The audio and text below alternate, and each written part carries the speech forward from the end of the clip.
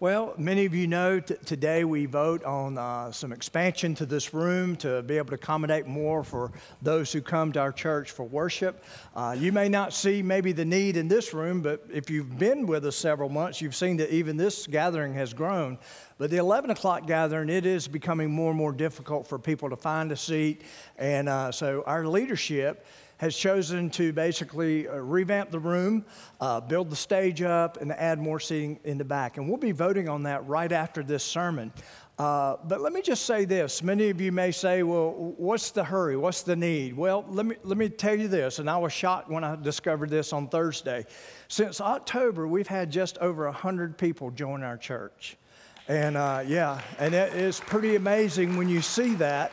37 of those, by the time we have our next baptism next Sunday, 37 of those will come through baptism. And that is even greater to hear of those who are coming to the Lord. And so I just want to remind you just to be praying about that vote here in just a moment. But it's definitely something that we feel we need to do as we move forward to reach more people in this county. So just thank you for being a part of that.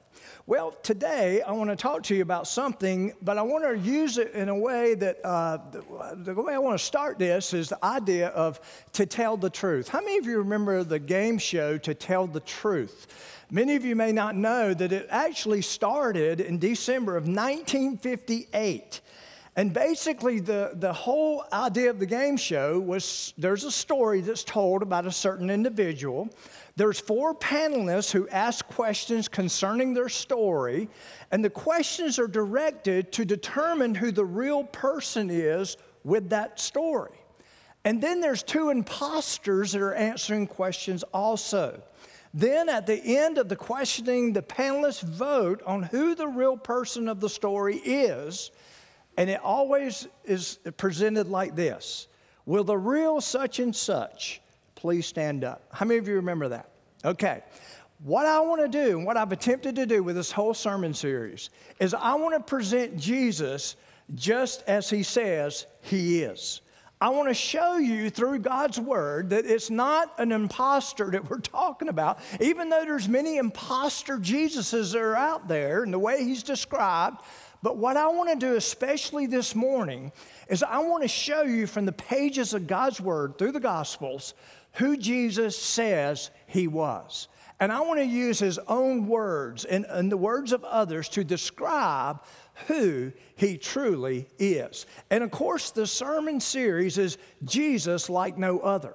And so my goal through his miraculous birth, through Jonathan presenting last week, his exclusive way, and then today, his extraordinary words, what I want to do is paint the picture of who the true Jesus is, the one who was and is to come. So if you have a Bible, turn to John chapter 6, John chapter 6. Now, let me just tell you this.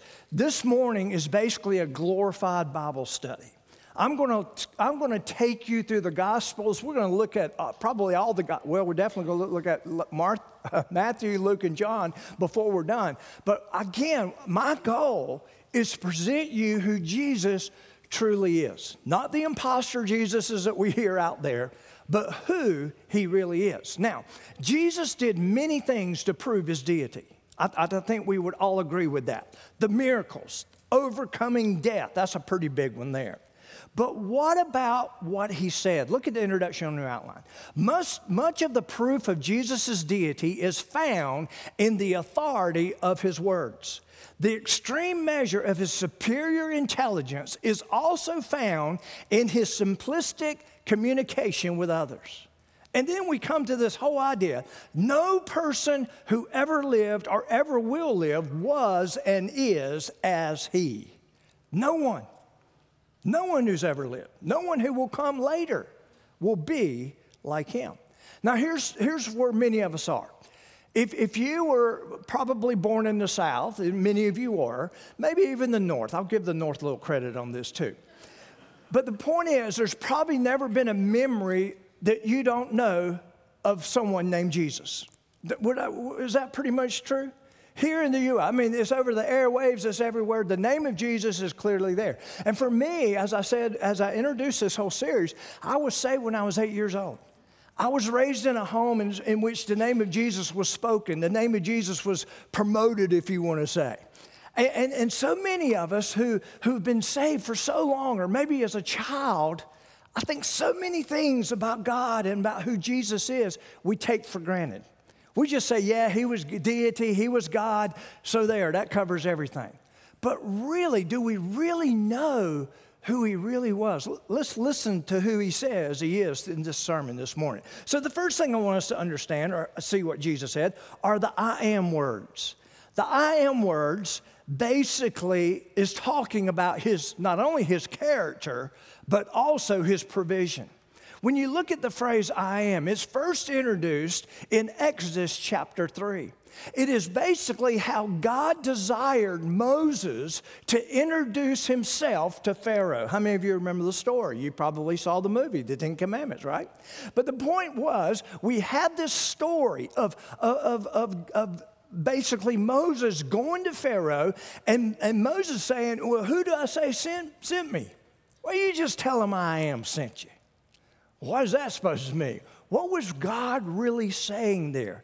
He's basically, this is talking about his timeless existence. He is ever-present existence. The fact that he's saying, I was, I am, I will be. It literally describes his completeness, and not only his completeness, it's the fact that he's outside of creation. He's basically saying that. I'm not a part of creation. I'm not a part of the same substance you are, Pharaoh. Moses, you need to get this too, but I am above it all. Boy, you're talking about authority. And then Jesus comes along. And Jesus basically equates himself to that phrase, I am. But then he begins to reveal more of who he is, his character. And of course, we know when we see Jesus, we've seen God. So God's character is demonstrated and presented through the life of Jesus. But in these phrases he's about to use, he's also talking about his provision for us. So what do we see? What's the first thing we see? Well, first of all, in John chapter 6, verse 35, he says, I'm the bread of life. Look at verse 35 of John chapter 6. And Jesus said to them, I am the bread of life. He's talking about those that he fed on that day, and many were filled, and they were there. They were listening to him speak, and basically he's basically saying, you know something? I am the bread of life. I can furnish this because of that. But then he says this, he who comes to me shall never hunger, and he who believes in me shall never thirst. What is Jesus saying here? Jesus offers himself as the bread of life to fulfill the deeper longings and our eternal need. That's what he's saying there.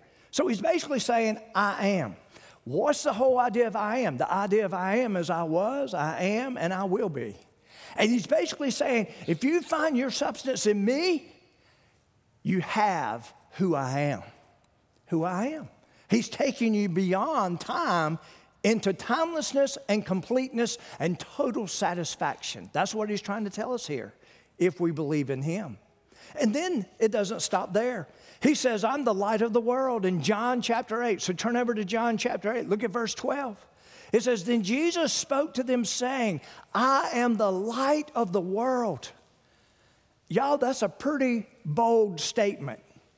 Where do you see light? You see it everywhere in its physical presence.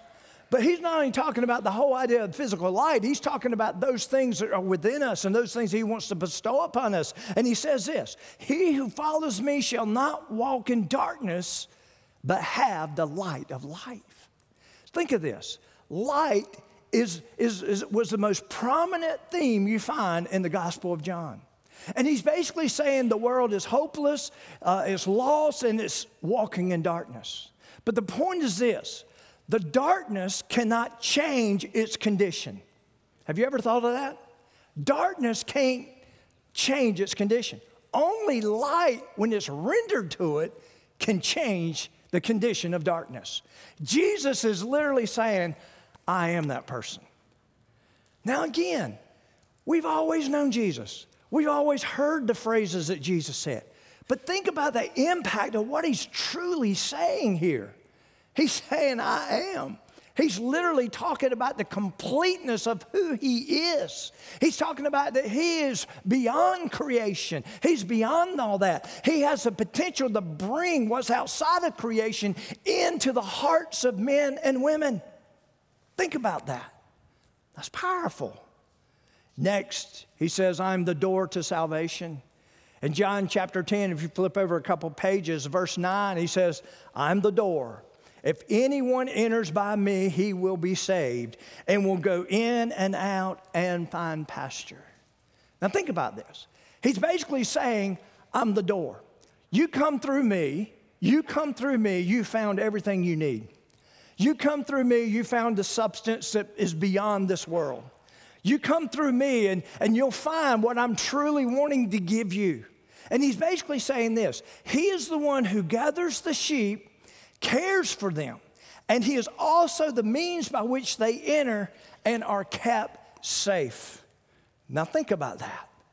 That's powerful when you think about it. Jesus is saying, that's who I am.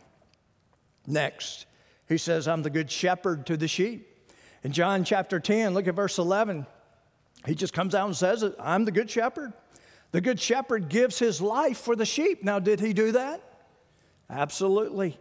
Skip down to verse 14. He says, I'm the good shepherd. He says it once again. And I know my sheep and am known by my own. My own know me. How do we know him?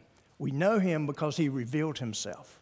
We know him because he says he is these things. We know him because we've experienced him. You see, Jesus is not someone who rests in our intellect. If he just rests in our intellect, we've totally missed what he was all about. He wants us to take us beyond all that, into the heart of who he truly is. Now, here's what we need to understand about how he's phrasing this conversation. We should recall that Jesus is talking to the Pharisees in this conversation. The claims to be a good shepherd and Israel's true shepherd was in part a rebuke against them. He's basically saying, you've let them down. You don't measure up to what you were supposed to be. And as the influential teachers in Israel, they should have led the people to truth. They should have had the people before themselves. They should have put the people before themselves. They should have served God's agenda rather than their own. He's basically saying to the religious establishment in that day, you are considered a bad shepherd because you didn't lead people beyond to who I am. I am. Think about that. Again, these are powerful words. And then he says, I'm the resurrection over death.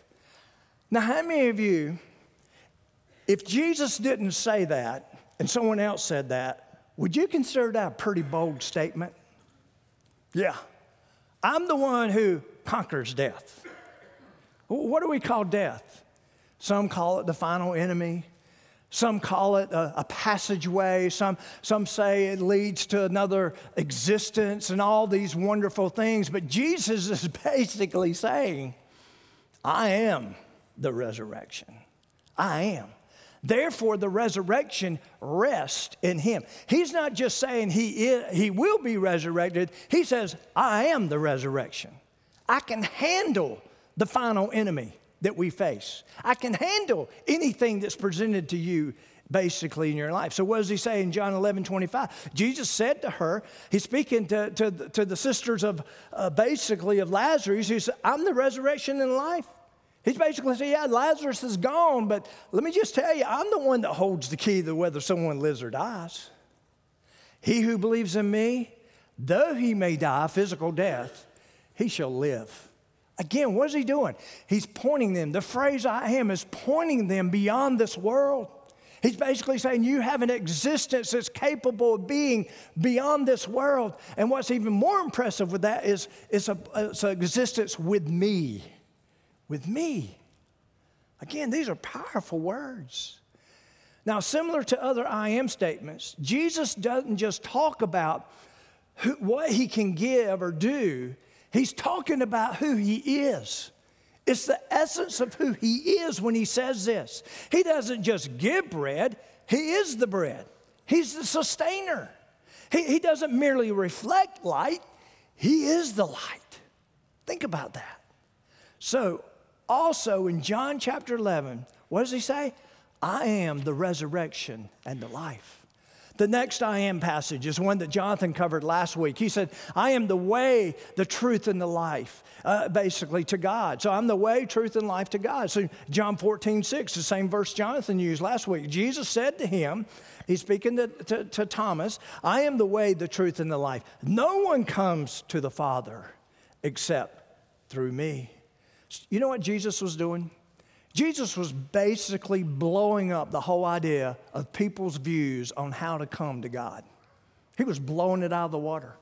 He was basically saying, no, you think doing certain things, you think keeping the law the best you can is the right way, and you're going to see the Father because you did that. But he's calling them out, and he's basically saying, no. All that you're talking about, it all rests in me and in me only. Again, how many of you think that's a pretty powerful statement? Do you hear the authority in that statement? He's saying, put all those things that you're thinking aside. It's not going to get you there. Good works, being baptized on itself, these things are not there. Church membership, no. It is through me and by me that this will happen. Think about that. I'm the way. I'm the path. Again, if anyone else said that apart from Jesus, we would probably have them committed, wouldn't we? I remember one time I was preaching at a church, a church here locally, and I probably at that time had preached maybe 10 messages up to that point in my lifetime. And so it was a Sunday night. I was at this church.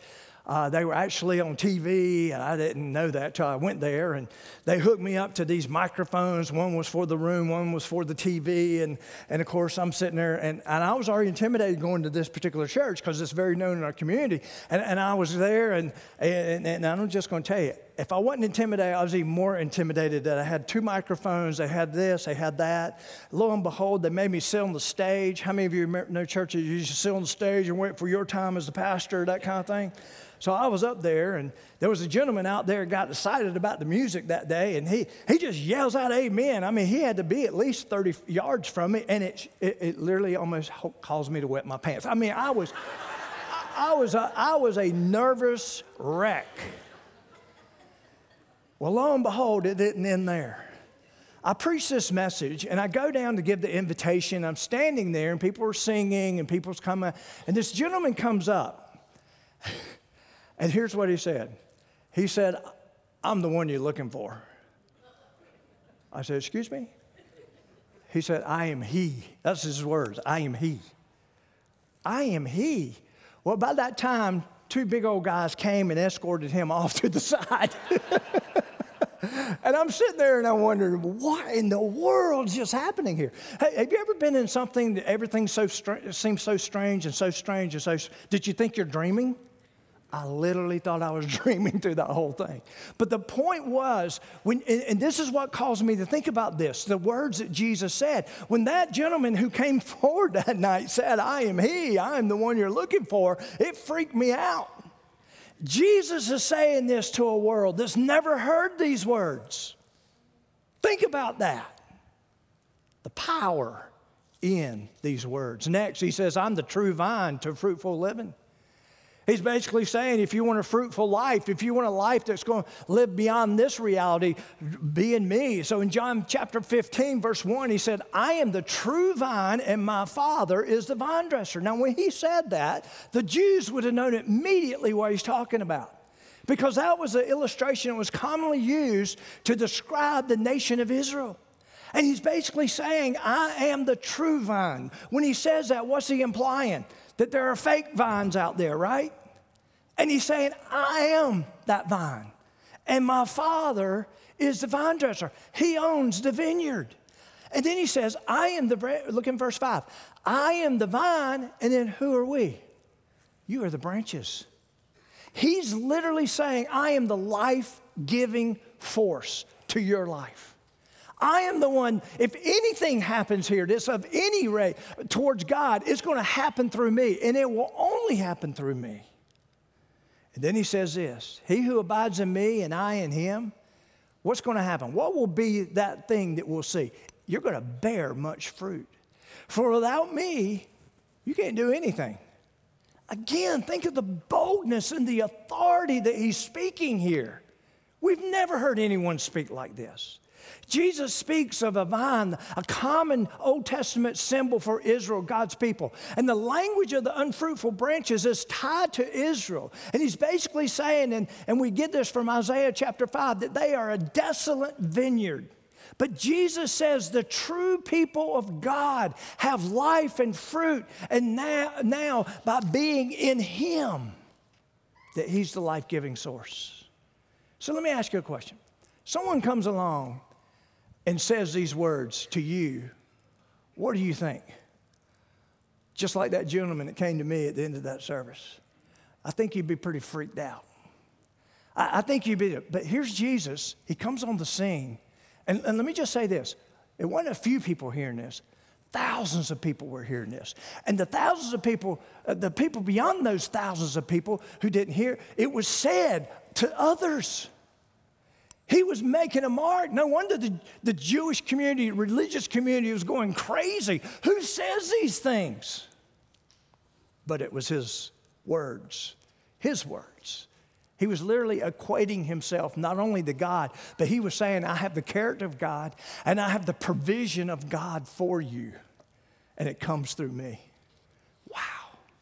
Next, we see the authoritative words. His power speaks of his omnipotence. Turn to Matthew chapter 5. I told you this is going to be a glorified Bible study. Here it is. Now, here's what I want you to think about. I've been reading this book, and this book's really helped me to confirm and affirm some of the ideas that God's been showing me about the words of Jesus. But this book pointed something out that I'd never considered before. It's not only what Jesus said that made him such an authority or authoritative person or what he said. It's also some of the things he didn't say. I want you to think about this. Jesus never talked about his own faith. You won't find it anywhere. Now, did he trust his Heavenly Father? Absolutely. But he didn't need the kind of faith we need. Why?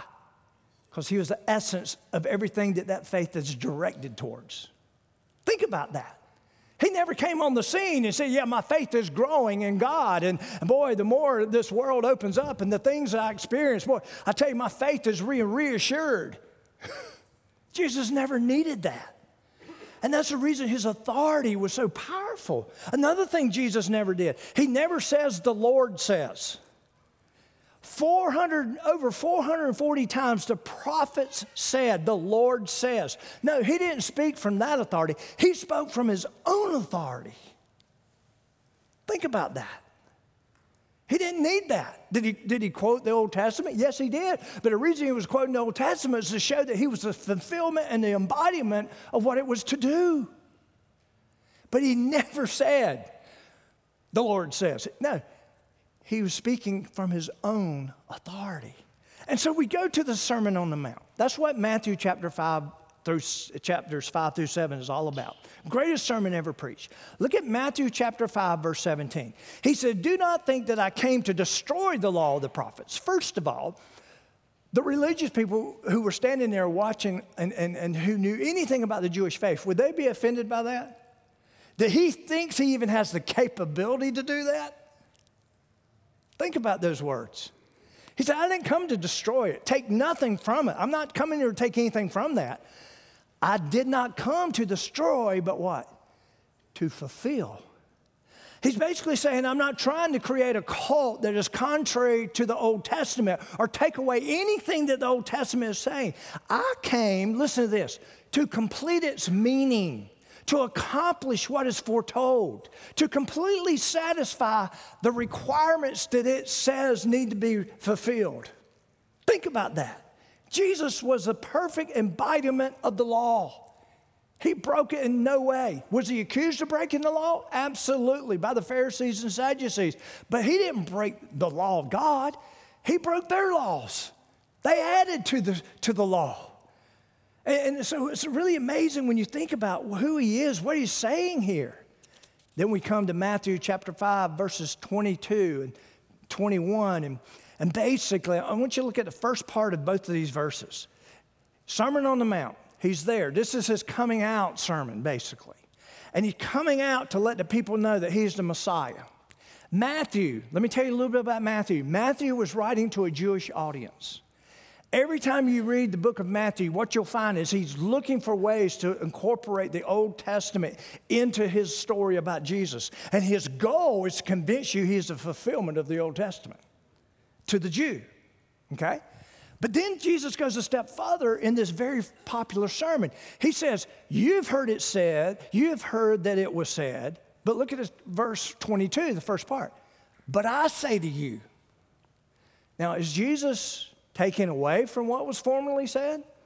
Well, there were times he did. Again, he wasn't referring to God's word. He was referring to the laws they made up. But in this context, what Jesus is doing, he's basically taking them to a whole new level of who God is. You see, before, it seemed to be everything was based on whether you fulfilled the law or not. Have you read the Old Testament? Whether you fulfill the law or not. And basically, Jesus is calling out the religious establishment. He's saying, hey, listen now, you may not have committed murder, but in your heart you have. You may not have committed adultery, but in your heart you have. He's basically saying it's not just about the sterile events of what you do and what you don't do. God is desiring your heart. He wants something much deeper, and he's speaking with this authority. He's bringing clarity to the words of God. He says the same thing in verses 27 and 28. So fulfilling the law, listen to this. He's basically saying it's not just a thing you do with your mind or just some things that you do or don't do. It's a heart thing. God's coming in such a way to bring you to a point of relationship with him. Then, Matthew chapter 7, verse 21 is where I believe we have some of the most horrifying words in all of Scripture. And Jesus is basically, he's calling it all out. He's not leaving anything undone. How would you like for this to be your first message? And think about the authority he's speaking with. Then he comes to this, verse 21, Matthew 7. Not everyone who says to me, Lord, Lord, shall enter the kingdom of heaven, but he who does the will of my Father who is in heaven. Now, if you were out there and you were at a religious establishment, you Lord, Lord. Now, in the back of our minds, we know they're thinking, this guy's from Nazareth. This guy's from a nowhere place. God's going to reveal himself. He's going to do it through us. We're the keepers of the law. We're the ones who hold the revelation of God. And if he's going to do it, it's going to come from us. So they're sitting there thinking, who is this guy? Think about what he says next. Many will say to me in that day. You know what that day is? Judgment day. Many will say to me in that day, Lord, Lord, have we not prophesied in your name, cast out demons in your name, done many wonders in your name? And then I will declare to them, I never knew you. Depart from me, you who practice lawlessness. Think about that. Who is he equating himself to? I'm going to be the final judge of everything. Wow. Pretty bold, wouldn't you think? Pretty bold. These are the words of Jesus. Next, the Sermon on the Mount, Matthew chapter 7. Here's what people took from that sermon. And this is really big, y'all. Verse 28. And so it was when Jesus had ended these sayings that the people were astonished at his teaching. First of all, if you were there that day, would that sermon have blown you away? It would have. And the culture it was set in, and just the words today can blow us away. But there's a guy who comes on the scene from Galilee, and he's basically teaching all this. And there's this whole idea. And it says that people were astonished at his teaching. They couldn't believe what they were hearing. But look at verse 29. For he taught them as one having authority, and not as the scribes. The scribes were the interpreters of the law. The scribes were the ones that if there was a misinterpretation or if someone was reading it wrong, they would correct it. They were the keepers of correcting scriptures and perceptions that are not in Scripture. And so these people who said, hey, even the experts in the Bible, this guy's beyond them. And y'all, that would have been a big deal. That would have been a big deal. He doesn't say I'm speaking for the Word of God. He says what? I'm speaking the Word of God because I am God. I am He. Wow. Turn to Luke chapter 4. Luke chapter 4. We're about to read about a conversation that Jesus is getting ready to have in his hometown of Nazareth. And what's amazing about the conversation we're about to read is the fact that after Jesus had this conversation with him, and basically it was more of a preaching time, teaching time, they want to kill him. They literally want to kill him after he says what he says. So he's there in Nazareth. Look at verse 16. So he came to Nazareth, his hometown, where he was brought up. I guess I didn't need to say that. And as his custom was, he went into the synagogue on the Sabbath day and stood up to read. So basically, these are people that as Jesus was growing up, it was his custom to go to the church, probably synagogues, probably something like what we have here. Walks in. Let's just say that one of us who's here about every Sunday, and we normally will go up and read scripture, or we'll do whatever it takes to bring the worship or whatever. Suppose one of us from this town, we watched you grow up, you become a man, pretty cool, because you're doing amazing things, but all of a sudden you stand up, and he says this. He was handed, verse 17, he was handed the book of the prophet Isaiah, and when he had opened the book, he found the place where it was written, verse 18, the Spirit of the Lord is upon me because he's anointed me to preach the gospel to the poor. He has sent me to heal the brokenhearted, to proclaim liberty to the captives and recovery of sight to the blind, to set at liberty those who are oppressed, to proclaim the acceptable year of the Lord.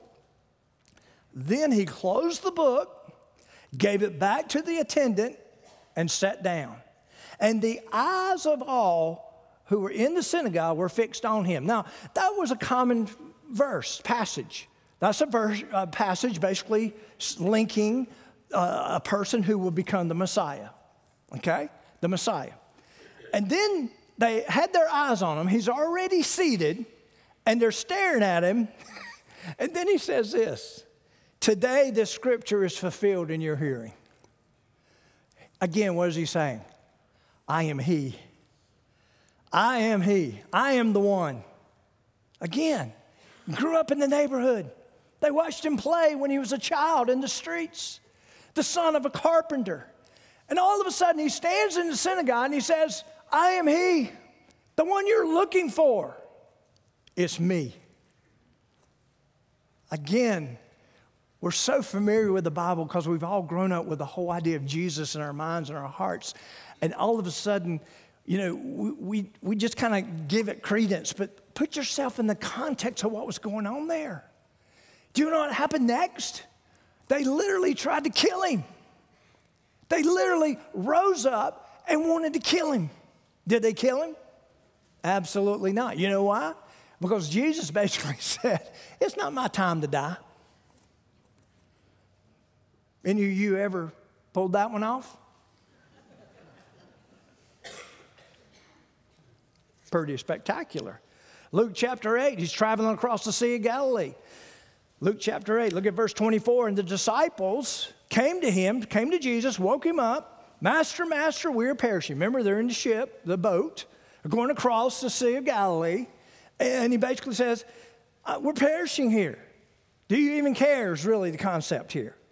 Then he arose, rebuked the wind and the raging of the water, and they ceased, and there was a calm. Anybody done that one? But he said to them, verse 25, where's your faith? And they were afraid and marveled. How many of you, that would have been your response? Who are you? Wouldn't that be what you'd be saying? And they said to one another, who can this be? For he commands even the winds and the water, and they obey him. Again, we've always known the story. But do we hear the authoritative words that he's saying here? John chapter 10, verse 30, he's speaking to the Pharisees and the Jews, and he says, I and my Father are one. We exist together. There's no difference between me and God. How many of you that would have blown your mind? John chapter 8, verse 58, again, he's talking to the Pharisees and the Jews. They're accusing him of being demon-possessed. And he says this, right there. I mean, they let it be known. They thought he was demon-possessed. And Jesus said to them, most assuredly, I say to you, before Abraham was, I am. I am. Was, I am, I will be. What is he doing? He's taking himself out of time. He's not bound by time. And he's saying, I am. Now, was Abraham a big deal to them? Father of the faith. And you're saying you existed before Abraham? And you say, yeah. Again, mind-blowing. The authority. Next, the simplistic words, his brilliance, his relatability.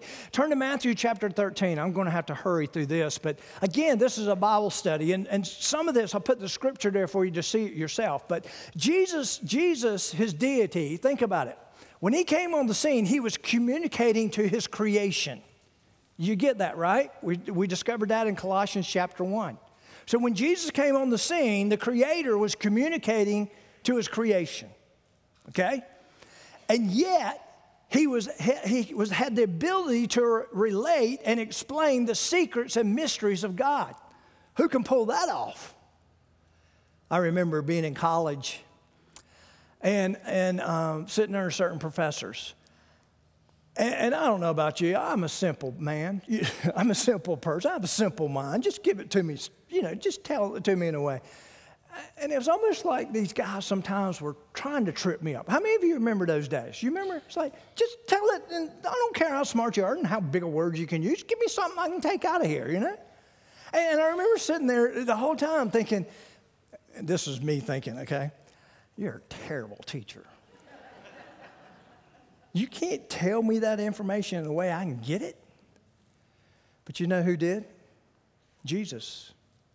He told them information that they should have gotten. Did they get it all the time? Nope. Even Jesus at times was like, and again, he knew everything. I'm not taking away from his sovereignty, but even Jesus was sitting there and say, you don't get it yet? But he couldn't have put it any simpler. And I'm here to tell you, when I read the Psalms, when I read the parables that he used, I get it.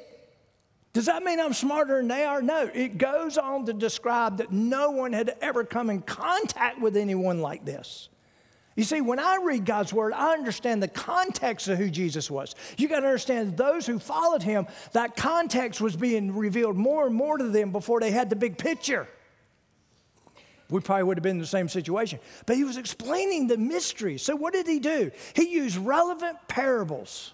The Bible says in Matthew 13:34, all these things Jesus spoke to the multitude in parables, and without a parable, he did not speak to them. He's basically saying, I'm going to try to put it on the bottom shelf, okay? That it might be fulfilled that was spoken by the prophet saying. Again, this is Matthew telling the Jewish audience, here's another way Jesus fulfilled the Old Testament prophecies. I will open my mouth in parables. I will utter these things kept secret from the foundation of the world. Skip down to Matthew 13, verse 45. Again, here's one of his parables. Again, the kingdom of heaven is like a merchant seeking beautiful pearls, who, when they found one pearl of great price, he went out, sold all that he had, and he bought it. You know what he was describing there? All his parables pointed back to the principles of the kingdom of God. And he was basically saying someone found what they were looking for. It satisfied, it completed, it was everything they needed, and they sold everything they had. They turned their back on everything this world had to offer for that. For that. He used parables. Next, he gave unexpected answers. I want you to think about it. Peter's out there. Jesus is literally describing how his life is going to end. Peter, don't you love Peter? We all love Peter. We love Peter on Wednesday nights. Boy, when we were doing a study of Peter, Peter is our guy. Peter, listen, Peter's saying, Lord, it ain't going to happen as long as I'm around. They're not going to take you and do this. Okay? You remember the story? You know what Jesus' response to him? Get behind me, Satan. He's looking at Peter. Can you imagine what Peter was sitting there thinking? But Jesus did this a lot, and Jesus knew where that actually came from. And it wasn't that he was trying to be ugly towards Peter. It was the fact that he was calling it what it was because he saw what it really was. And he did that a lot, but there was times he gave unexpected answers. He did it before Pilate. Next, he connected with human weakness. Mary and Martha at the tomb of Lazarus, what do we read? Shortest verse in the Bible. Jesus wept. How about this? The woman at the well. He went to her, he approached her, he had a conversation with her when no Jew, no man would have ever had a conversation with a woman such as her. Again, he connected. Nicodemus, the educated Pharisee. Jesus blew that man's mind. He literally did. You must be born again. Nicodemus, he was a very educated person. And the thing was, he wasn't trying to trip up Jesus. He was one of the few Pharisees who didn't want to do that. He was there honestly trying to understand who Jesus says he was.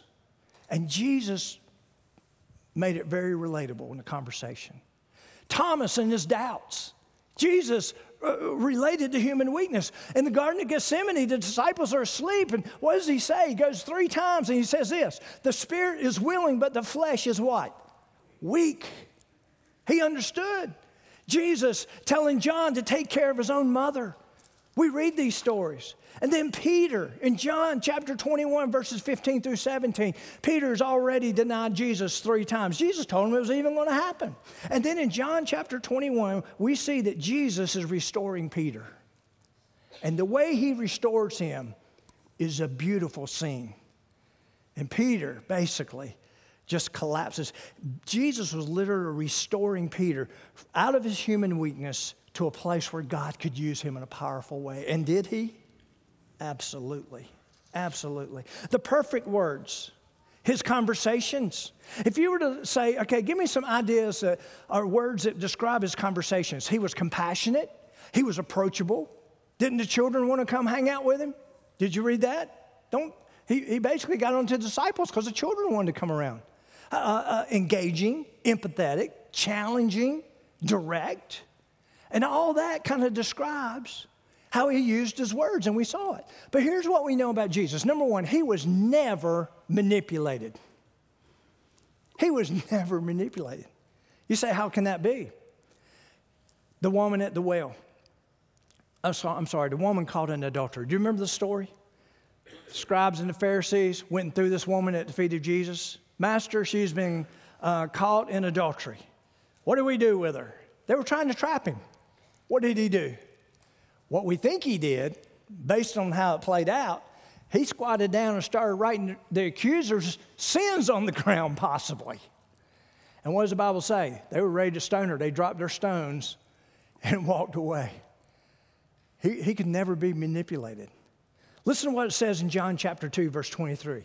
Now, when he was in Jerusalem at the Passover during the feast, many believed in his name when they saw the signs which he did.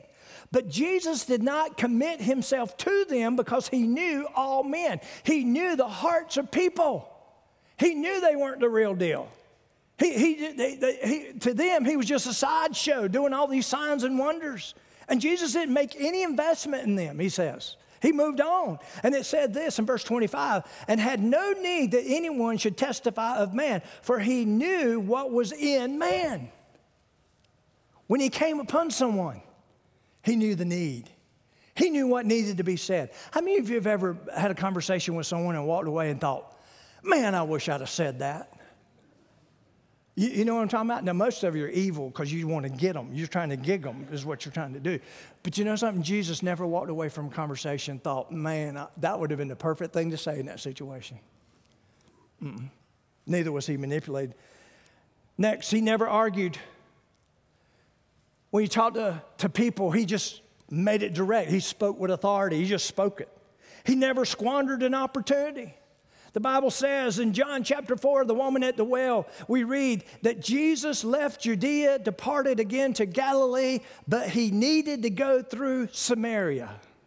Why did he need to go there? It wasn't the path most Jews took. Why did he need to go there? Because there was an appointed time he had with that woman at the well.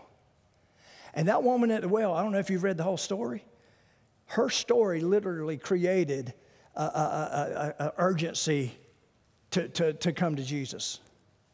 That's a powerful moment for the Samaritans. We see that. Next, he never second-guessed himself. Jesus is told that Lazarus is sick. He said, well, we're going to stay here a couple more days, or he did. He goes back, and of course, Lazarus is dead. But he basically went into that scenario saying, basically, this is the way it's supposed to be played out, that God may be glorified. I mean, think about that. He never second-guessed himself. That was exactly the way it was supposed. He didn't sit there and say, man, I wish I'd have got here sooner. Next, he never gave the wrong response. He told people what would happen next. He told Peter, you're going to deny me. He did this. He said that. He never gave the wrong response. Next, he never lost composure. Some of you say, well, when he went into the temple twice, start whipping the money changers, what do we have there? Yeah, he never lost his composure. The Bible says he literally went and made the whip he would use. He was bringing discipline to the house.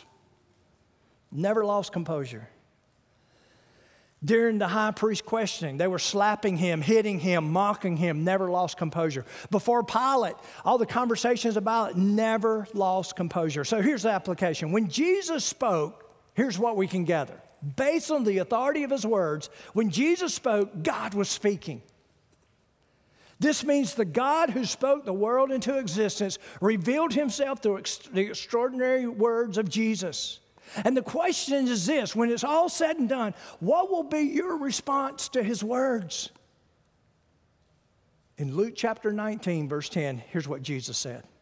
For the Son of Man, speaking of himself, has come to seek and to save that which is lost. Do you know Jesus?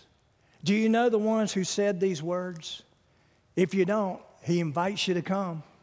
The creator of the universe invites you to come to him, to a place where you can be fully satisfied in him. God desires that. Would you pray with me? Father, we just come to you right now, and we just thank you for your word. Lord, I'm still in awe of the words of Jesus, and I thank you for this study you put on my heart literally months ago to really look in and see what you were truly saying through your Son. And Father, it's so amazing to see the authority in which he spoke, the way he related to human weakness, the way that he challenged those who were before him. Father, we come away thinking he's definitely is like no other because he exists outside of time. And Father, I just pray if there's someone here today that doesn't know this Jesus that spoke these words of authority, that they would come to know him as their Lord and Savior. Father, there's someone here, Lord. I just pray, Lord, they'll reach out to someone. Reach out to a pastor before they leave here. But Father, most of all, that they would follow through in knowing that you desire to be everything to them. In Jesus' name, amen.